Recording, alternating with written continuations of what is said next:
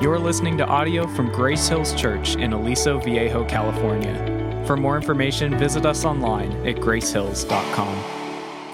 Amen. Good morning, church.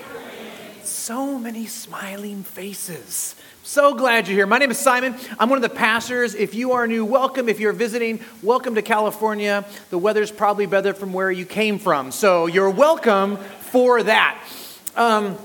We have been in the book of James. We're about halfway into the book of James now. It's been walking through that. Hopefully that's been impactful. I've been talking to so many different individuals that they have had very robust life group conversations. And that's where we want that to take place, where you would talk about the things of God and what's going on. Here's the thing. Words have power, right? I got the answer I was looking for. That's fantastic. I remember when I was growing up that someone had said something unkind to me, and I went to go tell a parental type person so they would deal with the issue, and then they said this cute little phrase that I'm like, what? I don't even need to preach today. Like, you guys, sticks and stones may break your bones, but names can never hurt you. And I thought, wow, what a big lie you just told me. That is the worst thing. It's just like, well, suck it up and just don't have emotions and it'll be okay. And I'm like, that's not cool. That's not cool at all. As a matter of fact, we know that is just the worst saying in the world. Why? Because we have so many therapists that are so busy right now. They have an overload of people that are going to them, and it's always based on, well, this person said this about me and hurt my feelings here. And let's like, to get real, like, we all have comments from someone that has hurt so bad that we can still replay the entire moment in our head. That's the reality of it. But you think about that and go, well, why? Words shouldn't actually matter. What are words? It is air traveling across your vocal cords that makes some kind of sound that we've given the ability to say, this means this when it's said this way. It's just air is all it really is. But yet there's something deeper behind what words are.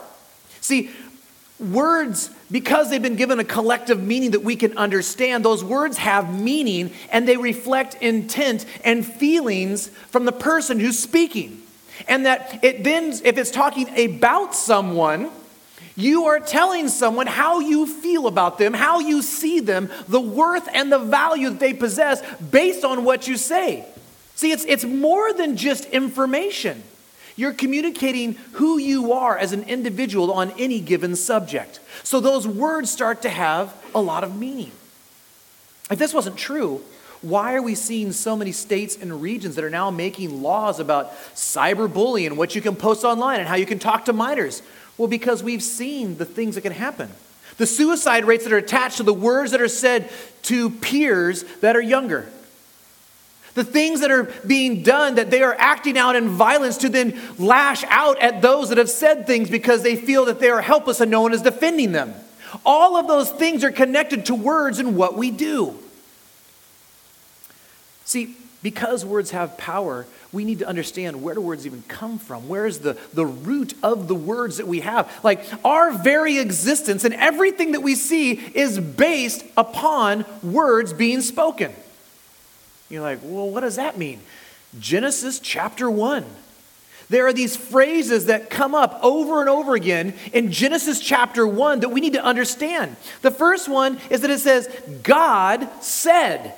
That phrase comes up 9 times in the book of Genesis chapter 1. Then the phrase says, God called, comes up 3 times. And then it would say that God blessed 2 times.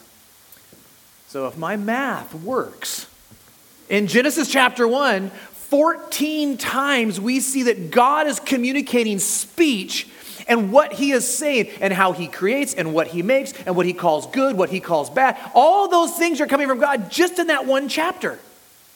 See, the fact is that we worship a speaking God. We worship a God that communicates to us, that wants to let us know who he is, what he thinks, what he values, how he interacts with us. We know that, right? We've got an entire book of God communicating his truth to us so that we could know who he is. As a matter of fact, we were so lost and so broken because of sin. He sends his son, and he calls his son what? The Word of God to walk amongst us. That he would tell us with his actual breath who he is and what he's done, and the salvation that can only come through him for those that have placed their faith in his son, Jesus Christ. That's a beautiful thing. See, James is going to have a lot to say about words and where they come from. Now, here's the danger of a passage that we're moving into today. The danger is this, is that we get really, really focused on the words themselves, and that the words become the most important thing that we're talking about. But what we need to understand, what James is moving towards us, is where is the birthplace of those words? Why are those words even coming out of your mouth? What is the wellspring of that area? We have to understand the heart of the issue if we're able to even attack the thing that we're actually doing, the thing that we're actually saying. See, this is not necessarily about behavior modification. It's about heart worship. And that's what we need to understand when James is pressing on this.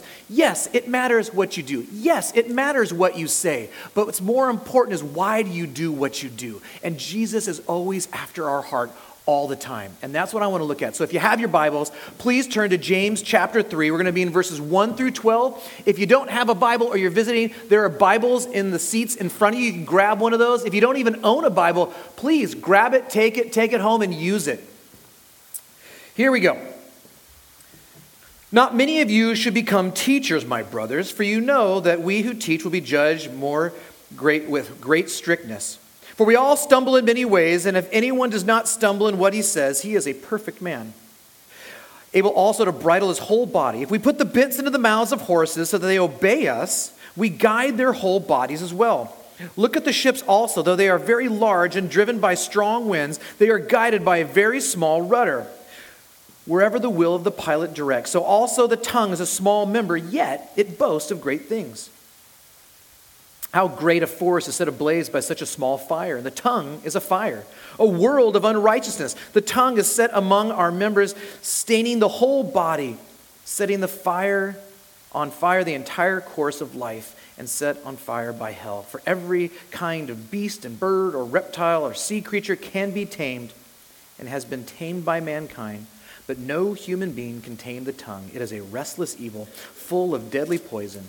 With it we bless our Lord and Father, and with it we curse people who are made in the likeness of God. From the same mouth come blessing and cursing. My brothers, these things ought not to be so. Does not a spring pour forth from the same opening both fresh and salt water? Can a fig tree, my brothers, bear olives, or a grapevine produce figs? Neither can a salt pond yield fresh water. Let's pray and get into this section. Lord Jesus, thank you for this passage. I thank you how you have just been working on my heart all week, how you have brought up so many things from my life that pertain to where we are today. Lord, I ask that we move into this section that you would be softening the hearts of the men and the women that are here, that they would hear the truth of your word and who you are and what you've done for them. Lord, if there's anything that's not from you, I ask that you would take it from my notes, my mind, my mouth. I don't want to be a stumbling block in any way, but I don't want to be afraid to say the hard truth of what you have to say this morning. Lord, open our eyes and our ears to hear you. We humbly submit to you. We pray this in your name. Amen. Now, James is not going to miss a beat from where we left off last week. We hit on faith and works last week. If you didn't hear that, I would encourage you, go listen to that. It's on Spotify. It's on iTunes. You can go and find those and listen to all those if you want to kind of catch up with where we are. But he's not going to move away from that. What he's going to do is going to press into it. Now he's going to kind of go to where the words are. Before he was talking about words without action, and now he's going to be talking about words and what we say and the action of the words that we have. So he's kind of like playing with that a little bit. And he wants to show what we say and how we communicate is really, really important. Now, as a preacher, as a teacher, this first verse is terrifying. Okay? I almost stopped reading. I'm like, oh, let's just pray and call it a day and be done with this.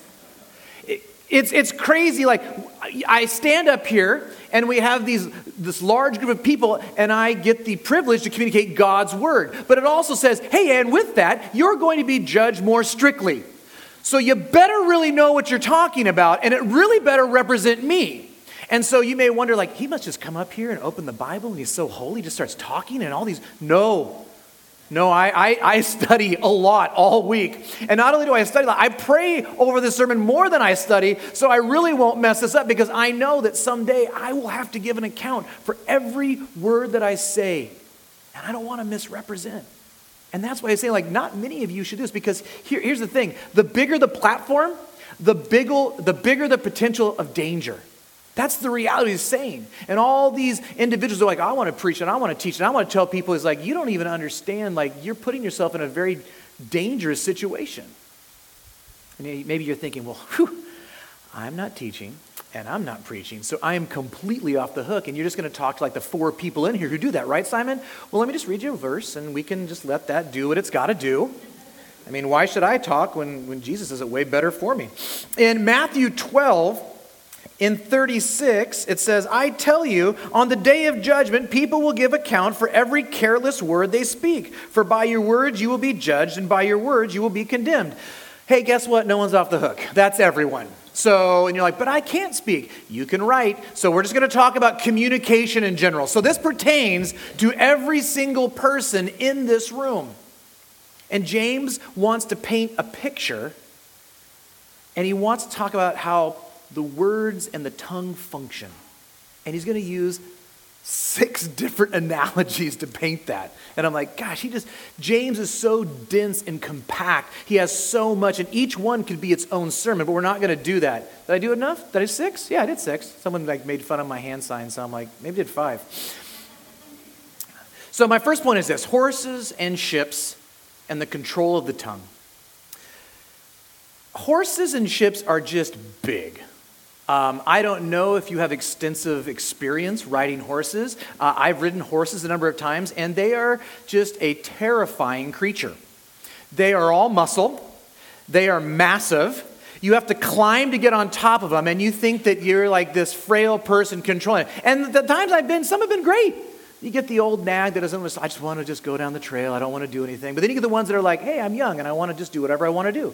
And they bite and they nip and they buck and they try to do. I've watched a horse with my wife roll down a hill with a girl on top, and I'm like, nope, done. I'm done here. Not going to do that. Why? Because in comparison to that animal, I am so small. I'm so fragile. But yet you put a bit in the mouth of that horse, and with a gentle tug here and a gentle tug there, you can make that animal go wherever you want. He's saying, and ships are very much like that as well. That as ships sail, they're massive. Have you anyone been on a cruise? Yeah, it's fun.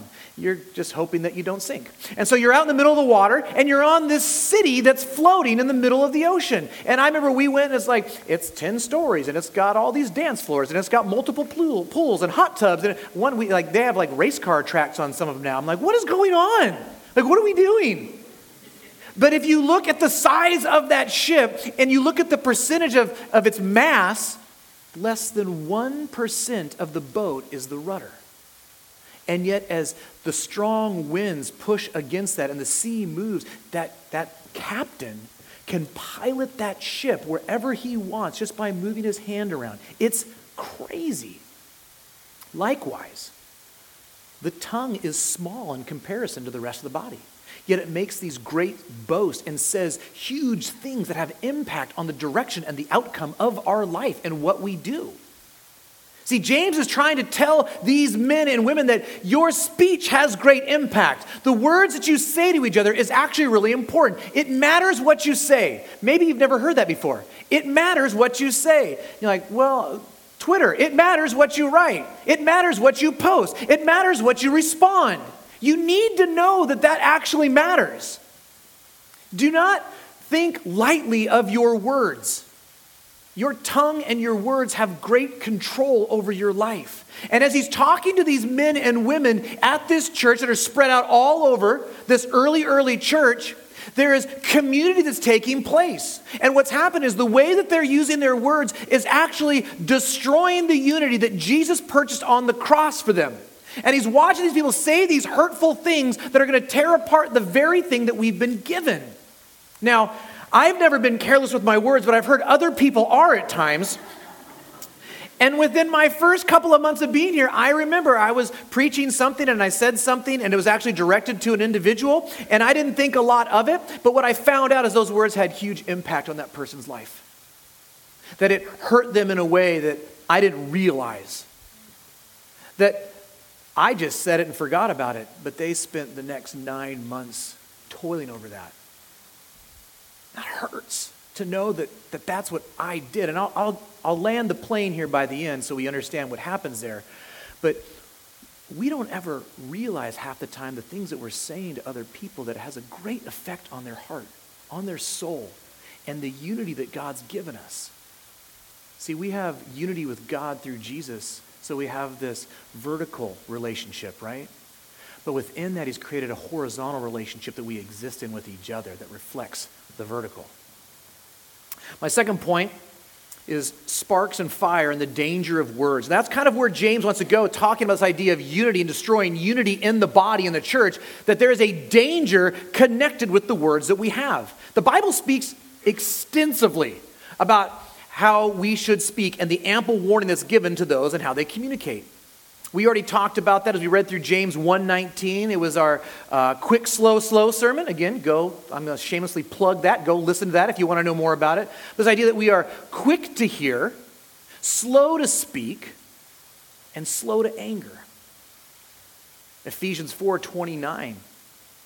Let no corrupt talk come from your mouths. Proverbs 10:19. When words are many, transgression is not lacking. I could learn from that one. 21:23. If you keep your tongue, you keep out of trouble. Psalm 34:13. Keep your tongue from evil. Jeremiah 9:8. The tongue is a deadly arrow. This is nothing new. As a matter of fact, James grew up in this world. He grew up with these passages, and so he would know this. This is nothing new to him. And he wants to keep pressing against it. He knows that there's danger that comes from our words. Like, the picture he's going to give us, as I think, is one that we really understand in California. We have 2 seasons in California. We have summer and fire season. Those are our 2 seasons. That's all we get. You're like, it's winter. I'm like, I'm a little warm right now. It's really nice. But we understand that as the rain slows down, as the rain stops, everything dries out. And it can be anything from a lightning strike to a transformer that blows up to a campfire that wasn't put out of the way to a cigarette out of a car to a backfire in a 2-stroke motorcycle. If you don't know what that is, don't worry about it. But that's what happens. Things can happen. And it just takes one little bit to do that. We have made a spokesbearer to communicate this idea. Only you can prevent forest fires. Right? We understand this. But we also see that from a small spark, it holds within it great devastation and destruction of thousands of acres to kill thousands of lives at the same time. I remember as a young boy, I really liked fire. You're like, you're a pyro. I was never diagnosed, so you can't say that, okay? But I loved to watch things burn. I liked to see how they were consumed. It was just this weird thing. I mean, I think I don't know. I just like fire. I don't anymore. Okay, got through it. But the reality is this, is that I was like, I found a pack of matches. This is just like out of a bad TV show. And so I found a pack of matches. I'm like, I'm going to go light some things on fire behind the house. And so I'm by this bush, and I'm lighting little twigs. Oh, this is great. This is so much fun. And I kind of finished, and I turned my back to do something. And the next thing you know, the entire bush that I was hiding behind was engulfed in flames. And I'm like, I'm Moses. God is talking to me. This is the moment. But it was consuming, so it wasn't actually that. So I'm not Moses. And so all of a sudden, the thing was out of control. The whole back of the house and the shrubs were on fire. And my mom comes out, and she has to put the thing out. And I just could not believe that this small little spark was going to literally destroy the home that we lived in. See, your words are like a young Simon, careless with matches. That's what he's saying. That's why the Bible speaks against gossip and slander, using your words to hurt each other and ruining the community that God has created. See, James is pushing against them. Keep the unity of the community. Show them what the church of Jesus looks like. Our unity with Jesus defines us. And our unity with each other gives evidence of our faith, of a transformed life that's been changed by the love of Jesus Christ and the love of the Father. Like, our tongue, if it were talking about a massive ship being steered, it has the ability to navigate very difficult and hard waters, and it also has the ability to run it into the ground. Our words can leave stains everywhere we go.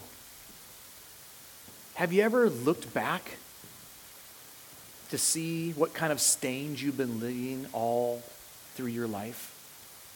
To the people that you've engaged with?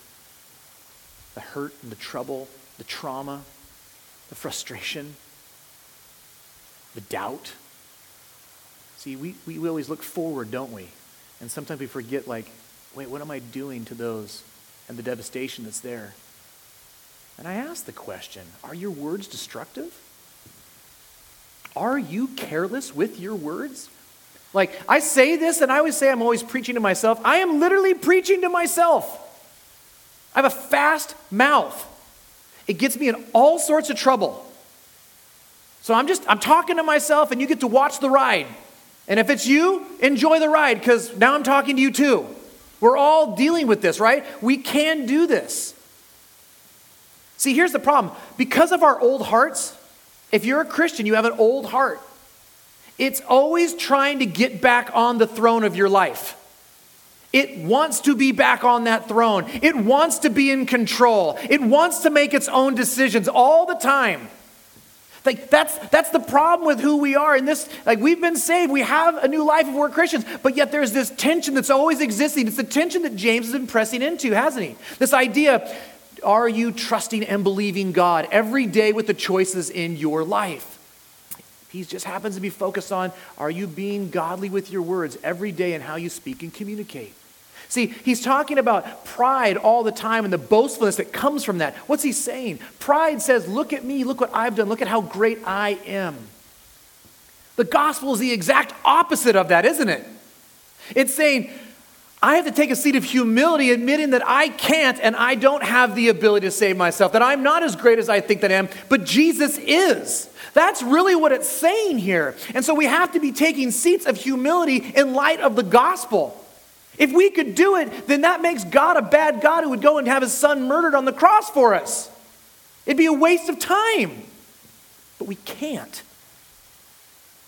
The third point is taming the beast of this world, the untamable tongue. Now, throughout history, we've seen men and women train and tame some of the craziest animals that you've ever seen. It's always like the more dangerous, the more impressive it is that they're taming this animal. There's a show that I like that's not in circulation anymore. It's called When Animals Attack.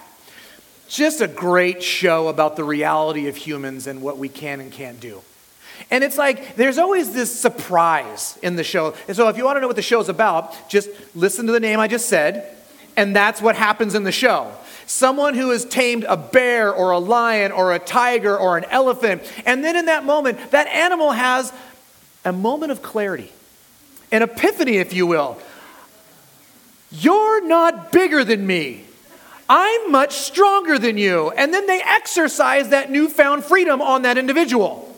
And there was like, I can't believe this happened. You just slapped a lion in the face. Yeah, that's going to happen. But yet we see with enough time and treats, all these animals can be tamed. It's crazy.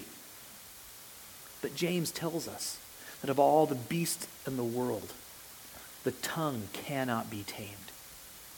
He says it is a restless evil, waiting to go rogue, wanting to proclaim the meaning and intentions of the person that it lives in. That's what it wants to do. It is full of poison. If you ever looked at poisonous animals, you know what I've come to find for the most part? Most poisonous animals are really, really small. You ever think about that? I mean, snakes can be big, but most of the poisonous ones are kind of small. Frogs, spiders, scorpions. Like frogs, poisonous frogs, they're little guys. But all these animals, they're small, but they pack a deadly punch. And that's the idea that James is trying to get across. Your tongue can be poisonous. It can pour out venom and destroy lives. It can be deadly. And to further kind of prove his point, he's going to tell them that you praise God with your mouths. And then you curse other men and women that are made in his image. So you come to church, you're like, praise Jesus, you're amazing, oh, I love you. And then the idea of curse, the word being broken down there is really saying that you would hope or want harm to happen to another individual. You're like, I would never do that. When you drive home on the freeway, think about the words that you say as you drive home. You're like, ugh. I would, well, maybe I would. He's trying to paint this problem, and he says this phrase in James. So the next section is the root of the problem. The heart is the gateway of the tongue. He says this in verse 10. From the same mouth comes blessing and cursing. My brothers, these things ought not to be so. He's talking to believers. This should not be so among you. This can't be how we communicate to each other. It's the same reason why if you're in a family and your parents are on you, like, don't talk to your brother or your sister that way. We're family. We're connected. We're united. You can't talk that way to each other. We need to show love to each other. We're already in a world that wants to beat you up. Why can't we have a safe place where we can do that in the confines of our home? That's what James is saying to these believers. You're family. The blood you're connected by is the blood of Christ, stronger than the blood of family. That's why we call ourselves brothers and sisters. That's why we do that. I use this analogy all the time. I didn't make it up. I'm not that creative. But the root and the fruit are really important to understanding what we're talking about right now. The analogy that I'll work with all the time is this. Is like our lives are represented by a tree. And we have a root system, and we have fruit that grows from that. So let's just, for the sake of vanilla, we'll just say we're an apple tree. Okay? We're an apple tree, and our life produces apples. Our life is the tree. The things that we do is the fruit that's produced. Now, let's say that apple tree, I'm like, we shouldn't have apples on that tree. It should stop being an apple tree. I'm going to fix the problem. And I just pull all the apples off the tree. I'm like, not an apple tree anymore. Well, what happens next season? Apples are going to come back. How is the only way to get that tree to stop making apples? You got to kill the root. You got to kill the root to stop it from being an apple tree. Like, well, that means something's got to die. Yeah, something does got to die. As we're talking about our lives, our old lives have to die. Our old lives have to be laid down and murdered because it's a thing that was killing us in the first place. We need a new DNA. We need a new tree. We need new roots that produce new fruit in our life. Jesus speaks about this over and over again. In Matthew 15:18, what comes out of the mouth proceeds from the heart. See, Jesus knows that we have a heart problem. He knows that we have a tree problem. He knows that we have a root problem. Like, he understands that. This is why he came to give us that new heart, because our old one was broken. We were unable to produce any righteousness in our own life. No one is righteous. No, not one. We can't do that thing. We're too messed up because of sin. It's a part of our very DNA. In Luke 6, if I can find my spot here, Luke 6:43, he starts talking about this. For no good tree bears bad fruit, nor again does a bad tree bear good fruit. For each tree is known by its own fruit. For figs are not gathered from thorn bushes, nor are grapes picked from a bramble bush.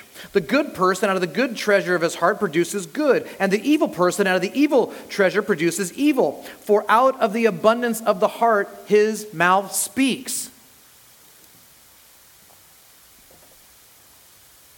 Here's the point. we can't do this. You're like, well, I'm a good person. I'm a great person. No, you're not. We're not. Like, I don't feel loved in that statement.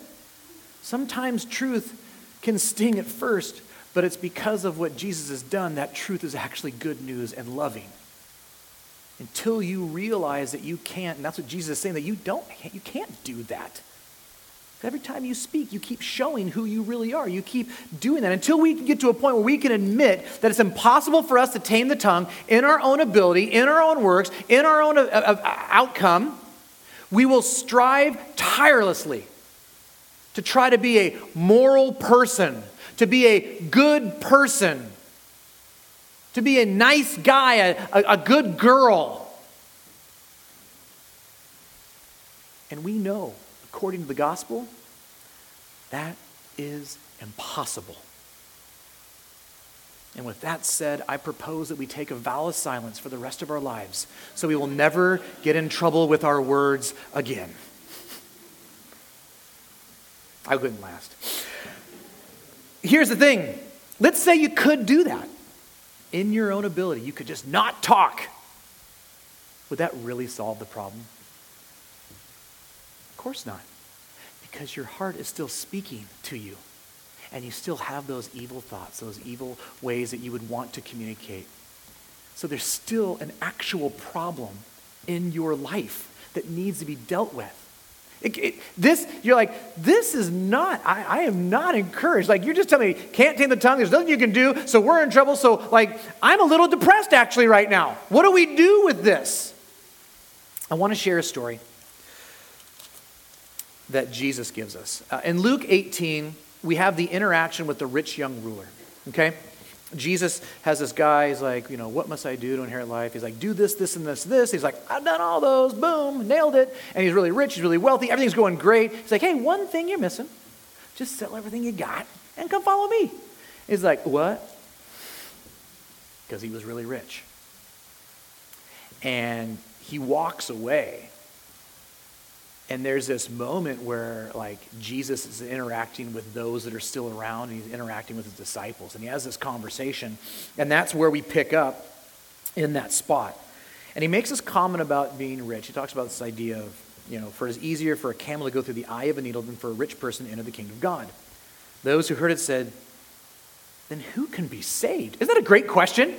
Like, if this guy's got doing everything you're supposed to do, he's following the law, he's doing well in the world, and he can't do it, then who can?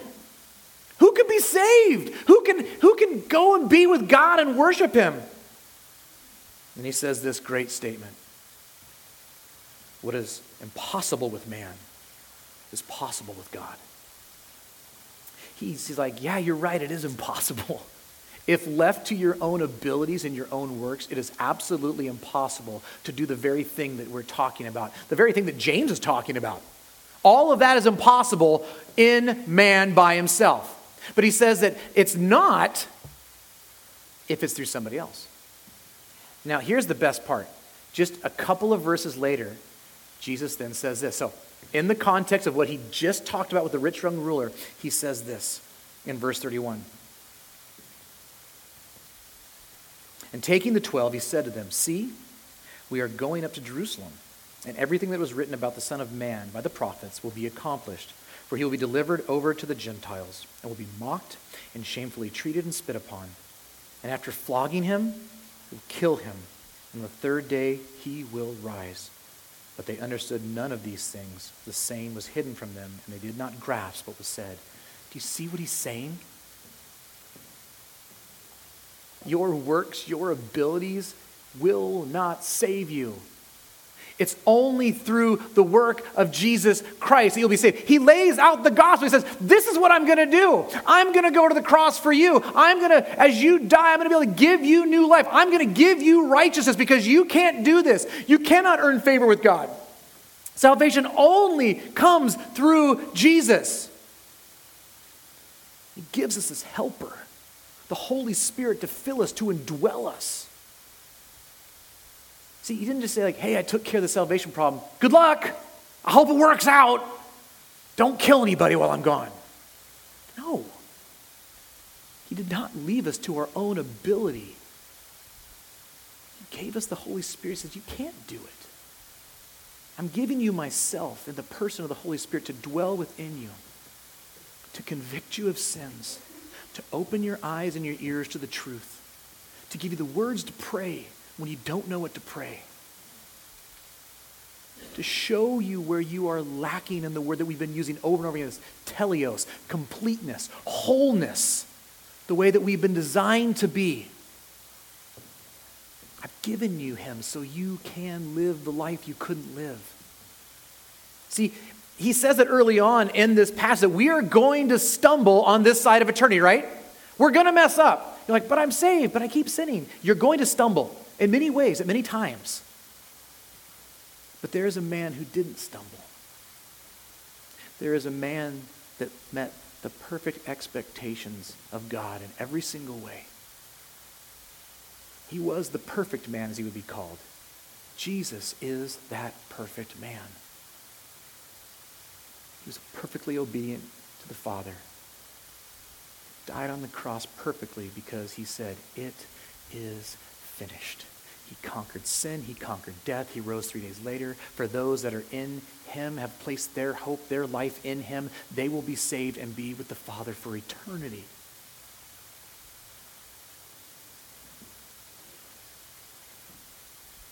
We learn to grow in our faith in the Holy Spirit.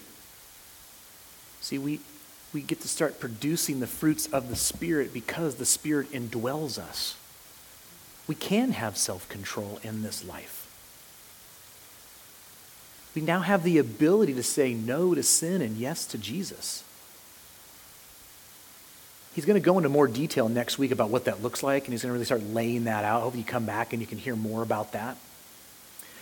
But we need to know that we can reflect Jesus in our lives. Like, you just need to hear that you can through the power of the Holy Spirit.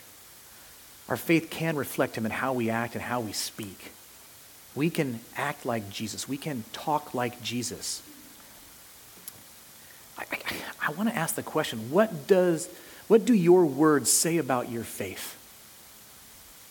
If you claim Jesus as your Lord and Savior, what do your words say about that? Like, are they? I want you to ask that question today. I want you to examine your heart. Look at your verbal, nonverbal, written, any way that you can communicate. Are you seeing teleos? Are you seeing wholeness? Are you seeing completeness? Are you seeing the fractures that James is talking about as he's writing these men and women? Where do you need to have control over your voice? Where do you need to have control over your heart? See, here's the thing. I shared that story early on and about saying some things up front that I shouldn't have. When I found out about that, I had to wrestle with some stuff in my heart. Of course, the first thing we do is justify all of our actions because we're so amazing. And then as the Holy Spirit says, actually, you're a big moron, you're like, I'm kind of a big moron. And so then I went and I met with that individual and I just said, I have sinned against you. I have no excuse for my actions. I was arrogant, I was proud, I was kind of being a jerk, and I'm sorry. You didn't deserve that. And he tells me how long he's been struggling with it, and I'm just like, gosh, such a horrible person. But in that moment, you know what that did? It disarmed the enemy's ability to have anger in his heart. Because what I got to do in that small little moment was be an example of what Jesus did for us. And as he saw that, he said, my anger's gone at this point now. I can say that it's gone. Thank you for acknowledging that. Thank you for admitting that. And there was some unity that could come out of that. So that which was once fractured was going to be healed. I don't know. I'm debating what I want to do next, but here we go. I don't know if there's disunity in this body right now. I don't know if you've said things to someone here and you've hurt someone's feelings. You've been loose with your words. You've been throwing cigarettes out of the window of life, setting things ablaze wherever you go. I don't know. And we can use it. Well, I'm old and I've earned the right to say what I want. No, you haven't. No, you're just being mean and rude. Well, I'm young and I'm still learning. No, you're just being rude. and you're being arrogant. You're both wrong. I say that from both sides. I'm in the middle. I can be both. It's like, I'm old, I'm young, I don't know. He's like, you're not young. Yeah. But we have that ability, right? Like, we need to own our words. We need to take responsibility for our words. And I would say this, we are going to play some songs in a couple minutes, about 1 minute and 30 seconds. And as you come up and then we start singing, I would say this, if you have said words that are hurtful, that are unkind, that are unloving to someone in this room, and they are here, I would ask you to be bold. I would ask you to be courageous. And I'd ask you to walk over to them and just ask for their forgiveness. Show them Jesus in your actions. Don't be afraid. We don't have a spirit that is timid, do we? The bold spirit that lives inside of us. The enemy wants you to hold on to that anger, but the only way that we're going to extinguish the fires of our words is through the forgiveness and the living out of the gospel in our lives. I'm going to pray. I'm going to invite the band to come on up right now. And I just want the Holy Spirit to kind of work in this moment. Where you are convicted, press into that conviction. Where you feel like you need to ask for forgiveness, I need you to ask for forgiveness. I don't care where you are and what you're doing in this room. If there's someone you can talk to, let's show what Jesus has done in our lives through these actions. Let me pray. Lord Jesus, I thank you for today. I thank you for just opening our eyes and our hearts to the things that you would want for us. Lord, I don't know what's going to happen in the moments that follow. That stuff was not in my notes. But chances are you've prompted me to say that so some people could have some forgiveness. Some people can watch what happens when the gospel is applied to the lives of others as it melts away bitterness and wrath and anger and hurt and pain. Lord, I ask that those things would happen and there would be freedom, that people would know what it looks like to live in the community of believers. And Jesus, for those that are here that may not know you, that may not have submitted to you, I ask that today would be a day for the first time they would lay down their pride of their ability to do good works and speak good works on their own, that they would just take a reality pill and realize that they aren't and that they can't. And that until we take a position of humility and realize that we need you, Jesus, we are doomed for forever. We love you, Jesus. We pray this in your glorious and amazing name. Amen.